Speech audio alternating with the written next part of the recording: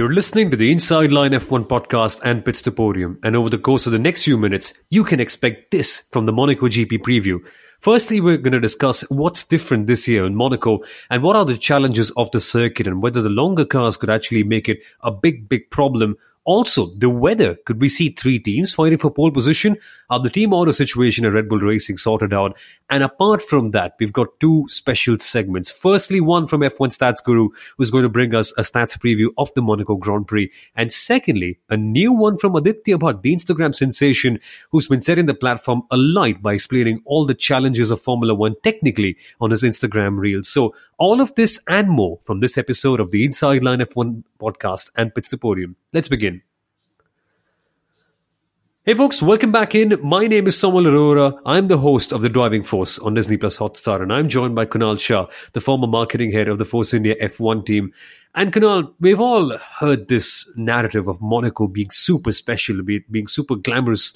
But for the modern generation, many might look at Monaco and say, Monaco, oh no. But there is that charm, isn't it? Because even though it might not have been the most entertaining race to watch at, just the glamour of it, just the celebrities that arrive, just the expensiveness of the entire weekend. This place is just unlike any other, and I get a feeling that 2022 might be pretty exciting at the end of the day.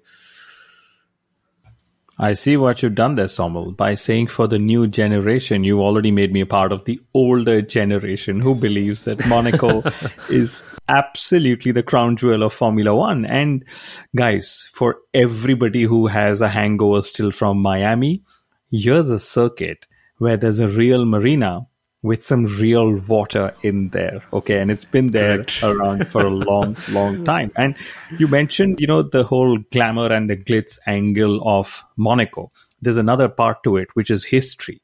Literally every inch, or since we're in motorsport, every millimeter of that racetrack is soaked in history. Okay, it's one of those 5 Grand Prix circuits that has been around ever since even Formula One started. So it's even before all the older generations that go back that I stand from Sawmill as well. So to me, it's, another comparison. Formula One had to hype up Miami just so much because, of course, it was a debut. It was the first time they're having a second, hopefully successful race in America. And I say hopefully because I'm talking of in the build-up. But guess what? This is Monaco. It doesn't need even half as much hype just because it is Monaco. And the parties there at Monaco, Kunal, surely, right, they have to be the best because I've heard a couple of stories about the parties on the Indian Empress back when you were in Force India. The Indian Empress, of course, being Vijay Mallya's yacht back in the day. And were the parties really unlike the parties anywhere else? No, absolutely not. You'd hear the same Indian Bhangra music on the Indian Empress as well. But yes, those were grand days, I would say, of the Force India Formula One team. We had some iconic parties out there. And I think, visiting Monaco was definitely one of those highlights of my Force India career, I would say, because we were on the yacht pretty much all the time. And, there is another different charm about Monaco. It surprises me that they've actually cramped in so much to host a Grand Prix. I mean, look at what the teams actually go through, right? Apart from knowing that there could be stoppage at any time, which is why they need to be prepared at every second, right? There are multi-storied garages, literally. They are so cramped up, all of them. I know the spares and the trucks are parked elsewhere, for example. So just the logistical challenge of Monaco itself is something that's not been talked about as much, but I think that in itself is pretty brilliant because teams are used to lots of spaces, especially all these Stilke-dromes. They're designed around pit buildings sometimes, literally. Like I remember so many Grand Prix. You go to Abu Dhabi, you go to Singapore, you go to, of course, Singapore not as much, but you go to Turkey, for example. You even go to the Buddh International Circuit in India. There is so much space out there, right? But you come to Monaco, teams have the same operations in probably 1/3 of the space or 1/4 of the space as you may. And any extra square yard of real estate might end up costing just as much as their front wing. So they can't really afford that a bit too much, especially in the budget cap era. But it's crazy, the history that Monaco carries. But there's one piece of history that's going to be changing this year, Kunal. We're not going to have the schedule of Thursday free practice, Friday breaks, Saturday qualifying, and Sunday race. In fact, this year, the Thursday free practice is gone. It's just going to be Friday free practice now, just like all the other normal weekends, because F1 wanted to save costs. And in this era, I think it kind of makes sense to do so. But overall, this year's Monaco GP could be very, very exciting. I get this feeling. Even though, of course, the cars are now longer than ever, because we're seeing this amazing battle at the top between Leclerc and Verstappen. It becomes more about the qualifying lap. And my word, qualifying is going to be so exciting on Saturday. Yes, Samuel, you said Monaco is a treat, and I think Monaco most especially is a qualifying treat, because putting a qualifying lap around the streets of Monaco is probably one of the hardest things that a Formula One driver ends up doing.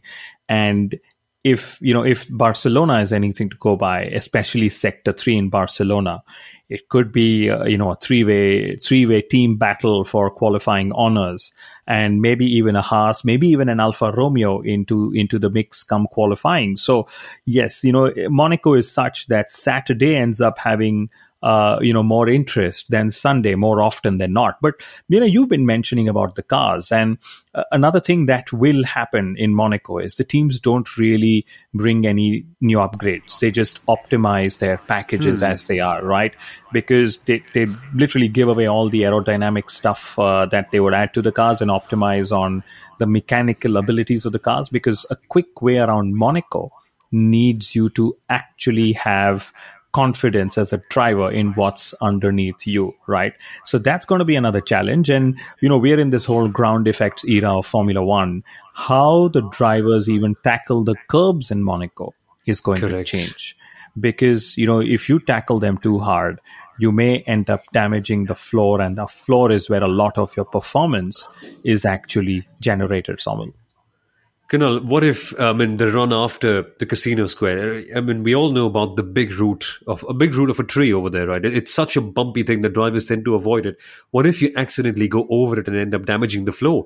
What about the hairpin? What if you end up going on the curb there to make a move and end up damaging your floor? There's just so much that can happen. And one thing that's been making me very curious about Monaco and ground effect cars is manhole covers. Imagine, right? We've spent so much of time back in the day watching the Formula One broadcasts at Monaco and hearing the commentators speak about manhole covers, just like Mr. Steve Slater said on the podcast a couple of weeks ago. But with ground effect cars, that's going to be very interesting. Do they just suck them up completely? What happens in that case? Because these cars are, of course, closer to the ground, but it's very, very exciting. And at the end of the day, it all comes down to driver confidence. And in qualifying, Kunal, weather could also end up playing a major role, because we're hearing reports that it could be rainy, especially on Sunday. Now, I don't know about you, but that's just a very, very good sign for a good Monaco GP, because imagine rain at Monaco. I think 1982 springs up to mind, and that was one of the most exciting Monaco GPs ever, where the lead, I think, changed hands 6 times in the last 5 odd laps. It was just tremendous stuff. Or even 1996, Mr. Olivier Panis' is only win in Formula One, starting 14th. And I believe there were just 3 cars that finished that race. So Monaco ground effect cars with rain is absolutely going to be epic. And I know that the rain will come at certain parts of the Grand Prix weekend. When I say I know, I mean I'm reading the radar. I'm no rain god here. But I really hope it comes at the right times, if you guys know what I mean. And maybe a lot of us need to do the rain dance when the time is right as well, Samuel. Oh, yeah, exactly. It's crazy. But with Monaco, the rain just makes it harder for the challenge, because as we've discussed, there's such a big fight for space here at Monaco, especially, which makes me wonder, how exactly do the drivers tend to tackle this place? And in fact, how will they end up tackling it with these cars that are now longer and wider than ever before? And now, yes, that could mean that overtaking is more of an issue, and we shall come to that in a second. But doesn't this mean that it's the biggest challenge that drivers have in the last decade, essentially, Kunal? Because now there's just even lesser margin for error, as if there already was quite a fair bit previously. You actually nailed it just as you should, Somal, because Monaco actually is to be enjoyed for the challenges it throws upon the driver and how drivers actually rise to the occasion. So yes, it may not be as entertaining as pretty much the last race we had in Spain, for example. But just to see the drivers, what they will end up doing, throughout the weekend in itself is very fascinating. A lot of drivers are saying, Lewis Hamilton, he said it's actually a mental challenge to drive in Monaco because you're at those speeds in these cars so close to the barriers. Sebastian Vettel has turned around and said that these cars, these being the ground effect cars, are going to be a physical challenge to drive in Monaco. Right. And, Esteban Ocon has been quoted saying, these are like go-karts. Now imagine Monaco is literally a very glorified go-kart circuit, because that's what you get at a lot of rental go-kart circuits. You don't get any runoff areas, right? So, for drivers, lots of exciting times in the car. They're going to absolutely relish it. And Mercedes has said up to 52 gear changes per lap is what they're going to go through, right?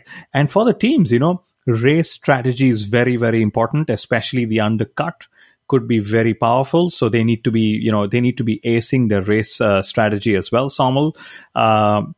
And then most importantly, before we go on to what the drivers actually will go through in terms of a massive driving challenge, we see a lot of times in Formula One, something we are fascinated by. The driver's driving and is adjusting knobs and settings, and the engineers are saying what to do.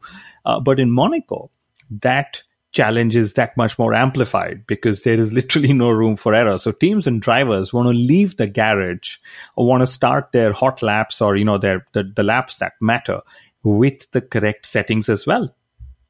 Yeah, absolutely. And think of the job with the race engineers, right? Because constantly they are kept on their toes to worry about where exactly they should speak to the driver. And often the driver says, talk to me on the straights. And over here, there's barely any straights, right? So where do you talk to the driver? It's really confusing because at any time, any radio message can be so distracting, especially in the third sector. And speaking of challenges, we've got this fun little segment for you. Remember at the start, I told you about Aditya Bhatt, the guy who's explaining the technical side of F1 extremely well on Instagram Reels? Well, he's right here on the Inside Line F1 podcast, and he's going to be explaining the specific challenges that all the teams and drivers do face in Monaco. And that's regarding the steering angles. Listen to him. Aditya Bhatt here. It's the Monaco weekend, of course, and I want to take you through some technical steering challenges around the track, especially the middle sector and especially at the Grand Hotel hairpin. You see, for most of the F1 season, drivers have both their hands snugly gripped on the steering wheel, the rubber grips of the steering being molded to their hands because you need that good grip when you're throwing an F1 car around a corner at 200 kph. But in Monaco, things start getting a bit different. Even before arriving at the hairpin, let's look at turn 5, Mirabeau. You've got that little bump in the middle of the road going into Mirabeau, so quick right to avoid that, but quickly steering back onto the left-hand side of the track, always braking in a straight line, of course. It's tricky braking into Mirabeau because it's downhill and the track sort of falls away from you. So it's a delicate act of carrying speed while not having to brake with as much pressure and also not locking the front wheels on corner entry. The exit out of Mirabeau is crucial for entry into the hairpin because the driver has to stay as close to the right-hand side wall as possible, because that's where you get the most turning radius to get around the hairpin, and my god, do you need that turning radius. If you watch onboard footage of F1 cars at 0.5x speed like I do, you notice that even before coming into the hairpin, they're getting ready to get that left hand out of the way. Because for the hairpin, it's not just enough to put full lock on the steering wheel. The left hand is out of the way, the right hand is almost on top of the steering wheel, just in case it needs to be pushed down just that little more left, a bit more steering input to get around the hairpin. Some drivers keep the left hand at least partially on and turn the wheel with both hands, but most of them get the left hand fully out of the way, but then you've got to be quick to bring both hands into position as you're out of the hairpin. You take a bit of curbing right into turn 7, but careful not too much that you're onto the pavement. A few different lines turning into turn 8, Portier. There's the classic make it as wide as possible or just dive in, trusting the grip and you'll carry speed. and off you go into the darkness of the Monaco tunnel. I hope you enjoyed this little insight into the challenges of getting around some of the slowest corners in Formula One, and I hope you enjoyed the Monaco Grand Prix weekend. I've been Aditya Bhatt at butt.tech on Instagram, and I will see you soon. Aha, no. That's a thought that I didn't quite think about initially, Kunal, no, because the Lowe's hairpin, it's extremely tight, and I wonder things would be exactly the same, but it's good to hear Aditya's take on exactly what teams do, and this sort of insight is kind of unparalleled in a way. I don't think we've heard a lot about this previously. You know what I'm going to do? I'm going to go back and watch all those onboards at 0.5x speed, because I'm fascinated by what Aditya's actually just said, that even before they get to the hairpin, they let go of their left hand, and then, we've seen them literally go around. And these big, long, wide cars, I'm excited to see how they sort of tackle the hairpin, which we know is the slowest corner in Formula One, Samuel. Yeah, slow by some margin, but I want to talk about Charles Leclerc here for a second, because we're in Monaco. It's so many minutes into this episode. I suppose it's the perfect time to bring him in, because over the last few years, I'm sure you all know about his poor form. I'm not going to call it a curse. I don't think it's a curse in any way. It's only a curse if you believe it is a curse, right? But it's been a terrible run of form nonetheless. And if the topic is on luck, I hope he's kind of shedded his luck away in the whole Monaco Historic Masters crash, Kunal, because things have really been going downhill, and many are saying that probably he's shedded his bad luck in Barcelona as well. Because if you look at it this way, I think the signs are just so correct, and they're so bright in terms of a Leclerc win in Monaco, because the car seems to be performing better than ever. He's driving better than ever. If anything, this could be the time. Could it be finally? Or is this one streak that kind of never ends, unfortunately? I think you've jinxed it, Samuel. Absolutely. Oh, come on, don't make me the culprit for it. Well, everybody is hoping for what you're hoping for, which is Charles doing well at home, finally finishing a race at home, having a clean race at home. But God knows what's going to happen come Sunday. We're planning a Charles Leclerc Misfortunes in Monaco series for our TV show. And we've literally decided to wait till after qualifying is over to see if the fortune has, to make sure that the misfortune doesn't hit in qualifying. So, there we have it. It's going to be really epic to see him do that, to see him sort of take the battle to Max Verstappen, because we don't know if the upgrades have worked yet, right? Because in Spain, he had a failure before the failure. Max had that gust of wind that took him away. So we don't know if the upgrades have actually worked, or how close is Ferrari to Red Bull. The assumption is that Red Bull is still the quicker car, but reliability will always come into play, because as you remember from the Spanish Grand Prix the review episode, all of the three top teams actually had reliability issues, in the last race just a few days ago, Samuel. So I'm just wondering, right, considering reliability, considering everything that's gone wrong for Ferrari, I think it's best to take that one excuse for a DNF out. Let's actually play a small game for a second here. What do you think is going to be the way in which Leclerc DNFs on Sunday? If, of course, he does, just for fun, that is. No, I don't mean to put any bad intentions on him, but I'm saying, Kunal, crash into back. What do you reckon? Just for fun. Or maybe a manhole cover disrupting his car? I really hope not that. That's really scary for everybody around. But, there's this whole talk of, how Charles is acting Schumacher-esque, gelling the team together and so on. He's, especially after the retirement he had in Spain. Who knows if he'll do a La Rascas? You never know. I mean, not purposely, but he could just end up, going there. And I really hope it's not a repeat at the swimming pool complex, which is where he's normally had his offs before. But, above all else, all jokes aside, I'm hoping that every top team driver is able to carry the confidence and give us that, qualifying shootout, which is what Monaco is literally known for. I'm excited to see how closely matched the top three teams are, and then of course Bottas and Magnussen, and could it be Mick Schumacher, Q3 second time in a row in Monaco, and then sort of goes and scores his points at a race where his father scored his first ever pole position, if I remember correctly.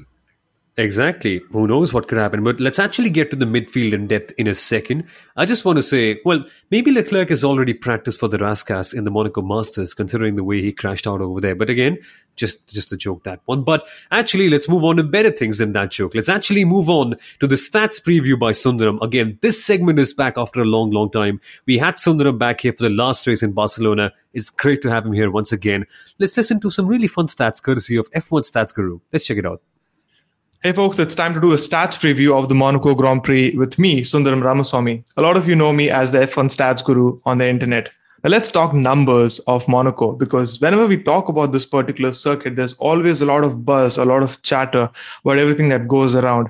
There's also an argument that's been going on the internet if this track really warrants a place on the F1 calendar. It's a valid argument because there's a lot of data that supports this.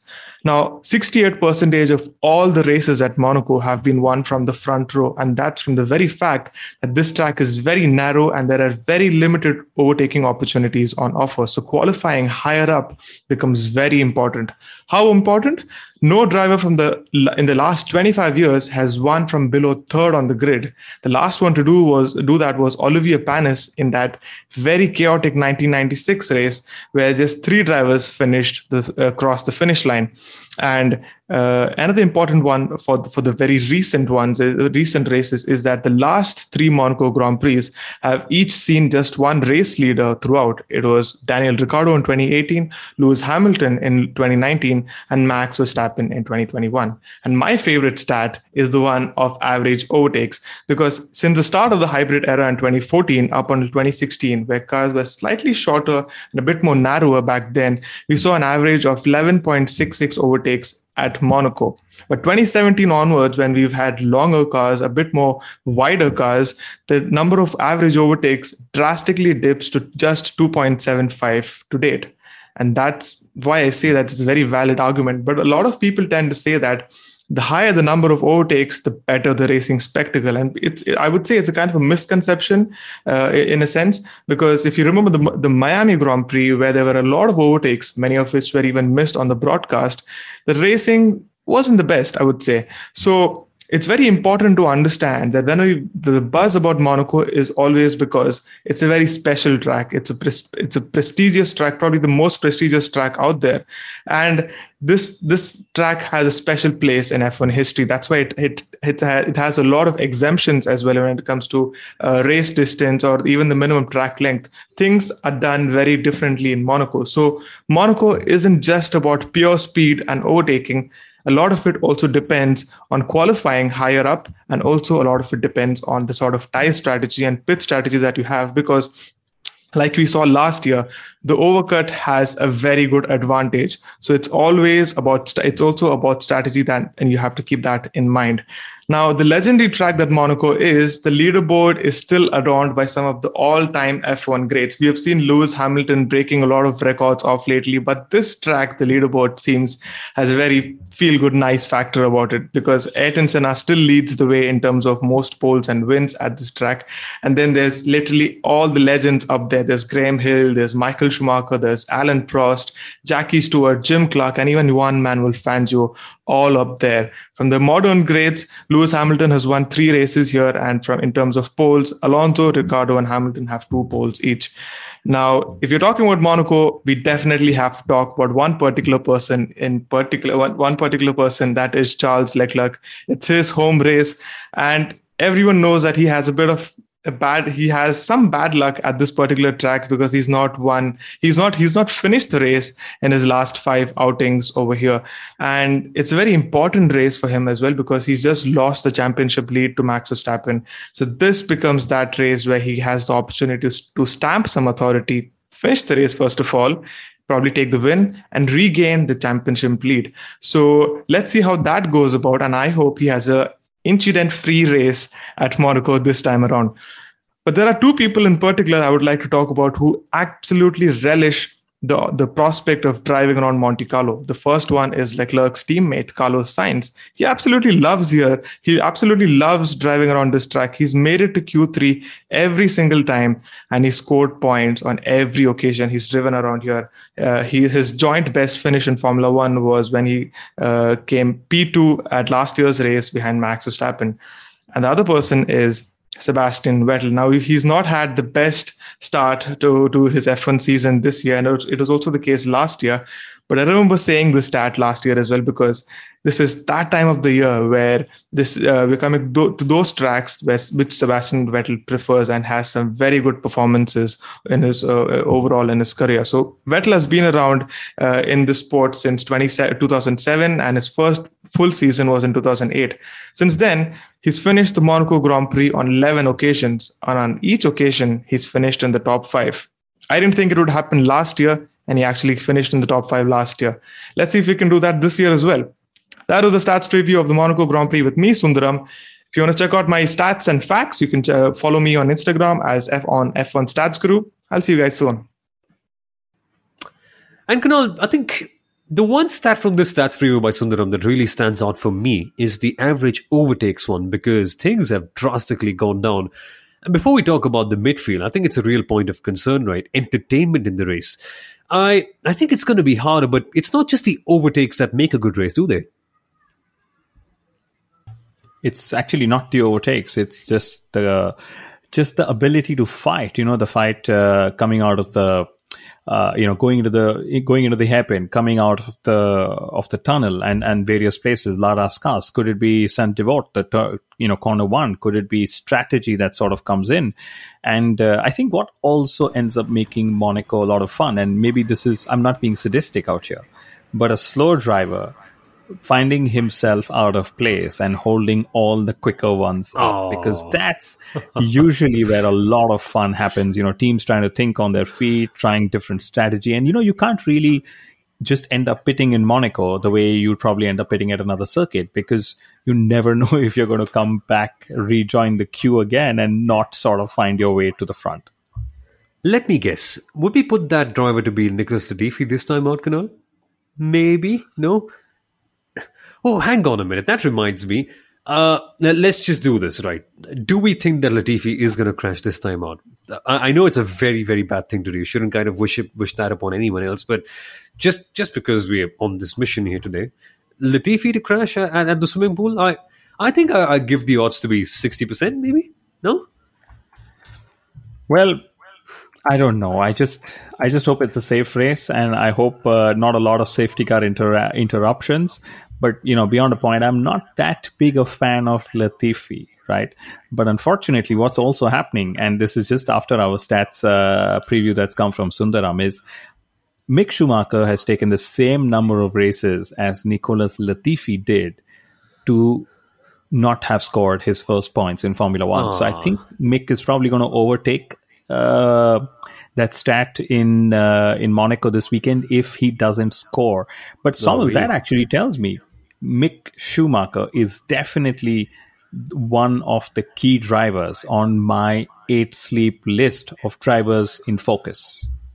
Absolutely. Mick Schumacher being the one for you. And as you discussed early on, just the pressure of him scoring points this weekend has to be huge, because there's this big fight with Kevin Magnussen. He has to win the inter-team battle. But you know what? The driver that I'm going to go for, Kunal, for this particular list is going to be Carlos Sainz, because he's traditionally had a decent record at Monaco, mind you. Last year, he ended up on the podium and had a wonderful, wonderful race. Of course, the qualifying lap kind of helped out, and of course, the crash by his teammate helped out quite a fair bit. But he's a potent force over here.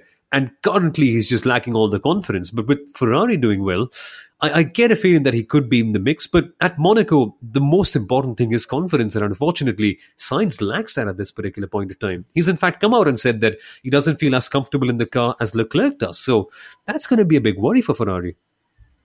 It is, and that's right. He's been very honest about his struggles in that Ferrari.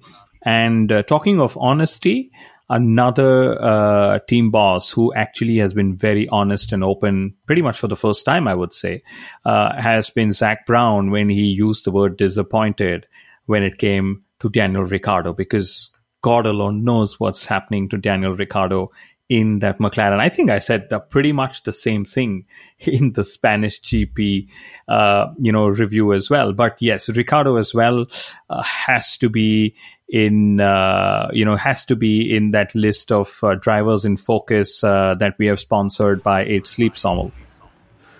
Absolutely, and with Lando Norris hopefully feeling better, and that's just going to be an even bigger challenge, right? Because Norris was just so good last weekend, even though he had a bit of an illness. I mean, what is going to happen if he is perfectly in form? Because remember, Norris last year also a podium sitter, but now I've got to ask you a really big question, Kunal. Who else do you reckon is going to be the driver to focus on? Because I get a feeling that Yuki Tsunoda and Pierre Gasly are going to be very, very interesting because unknowingly, we haven't quite focused much on it, but Yuki Tsunoda has been absolutely bossing this battle. Of course, he's not been out-qualifying Gasly as much, but in the races, this kamikaze style of his is paying off, and Gasly has been beaten for the last 3 races in a row. So he's getting better, but he's just not in our point of view. Not in our field of vision, I think would be the better term to use for this. So with the ultimate drivers test coming, for AlphaTauri, this is going to be a fun weekend to check who actually is the better driver now. Yeah, I think Gasly is also in that same position as Alonso, a fair bit of bad luck going his way. But to see Yuki doing the heavy lifting while Gasly isn't is definitely a sign of a show of progress, I would say, because if you just go back 12 months, he was probably not in the position to do that. It was either Gasly scoring or Gasly not. But here it's like Gasly scoring or Gasly not. Yuki's ending up, finding himself scoring as well. So Pierre Gasly, again, a very crucial race for him. He's done so much in that AlphaTauri before that he's got a bit of a buffer, unlike, say, Daniel Ricciardo, where that win in Monza is a long, long time ago, and there's been pretty much nothing special after that, right? So clearly, Gasly is on that list, and you have to put the Aston Martin drivers on it as well. What will the green Red Bull end up doing around the streets of Monaco? It's an important race for Red Bull. They're also bringing the energy station. So I don't know if the Aston Martin, if the Aston Martin guys have a green energy station that they're going to bring to the race on us. It's their spiritual home, isn't it? I think the pit crew just for this weekend should be wearing tuxedos because Aston Martin, Monaco, James Bond, you get all the Casino Royale feels in this particular weekend for them. But yeah, I think they're more than copycats, right? I suppose I hope they get a chance to maybe maximize their car this weekend. But I want to talk about Valtteri Bottas in this list as well, Kunal, because at Mercedes, he's never quite had the best qualifying record here at Monaco, which again is the most crucial thing, unless you crash out on Sunday. But here with Alfa Romeo, he's been qualifying exceptionally well so far this year. I'm just very keen to see, can he do something better than what he did at Mercedes with an Alfa Romeo this time out? That's going to be fun. And Alfa Romeo is actually touted to be a very quick car this weekend. Of course, this is before even a single lap has been driven around the circuit, but it's purely based on the qualifying performance, or rather the single lap performance that Alfa Romeo showed on the Sector 3 in Barcelona, Sommel. So I would love to see Bottas. It's such a refreshing delight to see him doing what he's doing with so much ease, no pressure on him. And just, also seeing Sauber, the guys who run Alfa Romeo, do so well, because Sauber has been such a legendary team all along, Sommel. Exactly, but it's such a small outfit when you compare it to Ferrari and Mercedes and the likes, that extracting good performances from a limited budget becomes such a hard task, and they're doing so well this year. I just hope they're able to compete and keep up in the development war. But at the end of the day, isn't this a home race for most of the F1 drivers, Kunal? Bottas, Hamilton, Norris, Verstappen. I suppose Ricciardo also has a flat in Monaco. This probably is F1's home race, and I kind of just remembered that 24 minutes into the episode, isn't it?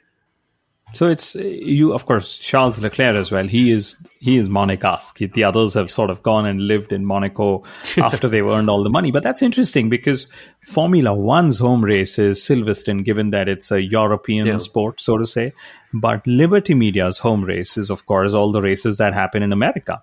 But for the drivers, it's pretty much Monaco, where they're currently staying, or a race where they actually sort of grew up, for example, Gasly in France, or you guys know the nationality of the drivers. So yeah, it's a home race. Like Albon said, I live 3 minutes away, walking distance from the paddock, and I think that's a refreshing change for them as well. Exactly. So will it be a home driver that takes the win this time out, Kunal? Who is your pick for? I mean, I've kind of, I haven't narrowed it down much, haven't I? Because I think the only drivers who don't quite stay in Monaco in the top 6 are just essentially, Perez and Sainz, isn't it? So, and they already don't seem like they are going to ever get the chance to win. So that's a bit of a silly question, but whatever. Who are your predictions for this weekend? I'm going to go for Max Verstappen, actually, for both qualifying and the race. Wow. I'm going to go for Max Verstappen as well. I think that momentum he's built is pretty fantastic. And, just let's look at the numbers. Out of 86 points in the last 3 races, he scored 85 of them, right? Wow. And Red Bull Racing, they have, of course, had Checo Perez score as well. So they, I think, scored from 147 points that were available. They scored 140. And I think Max has overcome a 52-point deficit, a swing in 52 points over Charles in the last few races, which is also where ruling out George Russell from the title battle isn't fair just yet, because I think that gap is just 36 points. So, I mean, I'm relishing it. I'd love for Mercedes to suddenly come out, and be front running. Be outside bets for the title if they are not eligible for the title battle because it's too late in the season. Could they still end up winning races and spoil the title battle between, say, Leclerc, Verstappen, and Red Bull and Ferrari? I mean, it's so exciting. They're going to be like, no holds barred. More to win than to lose kind of approach by by Mercedes, and I would love for that.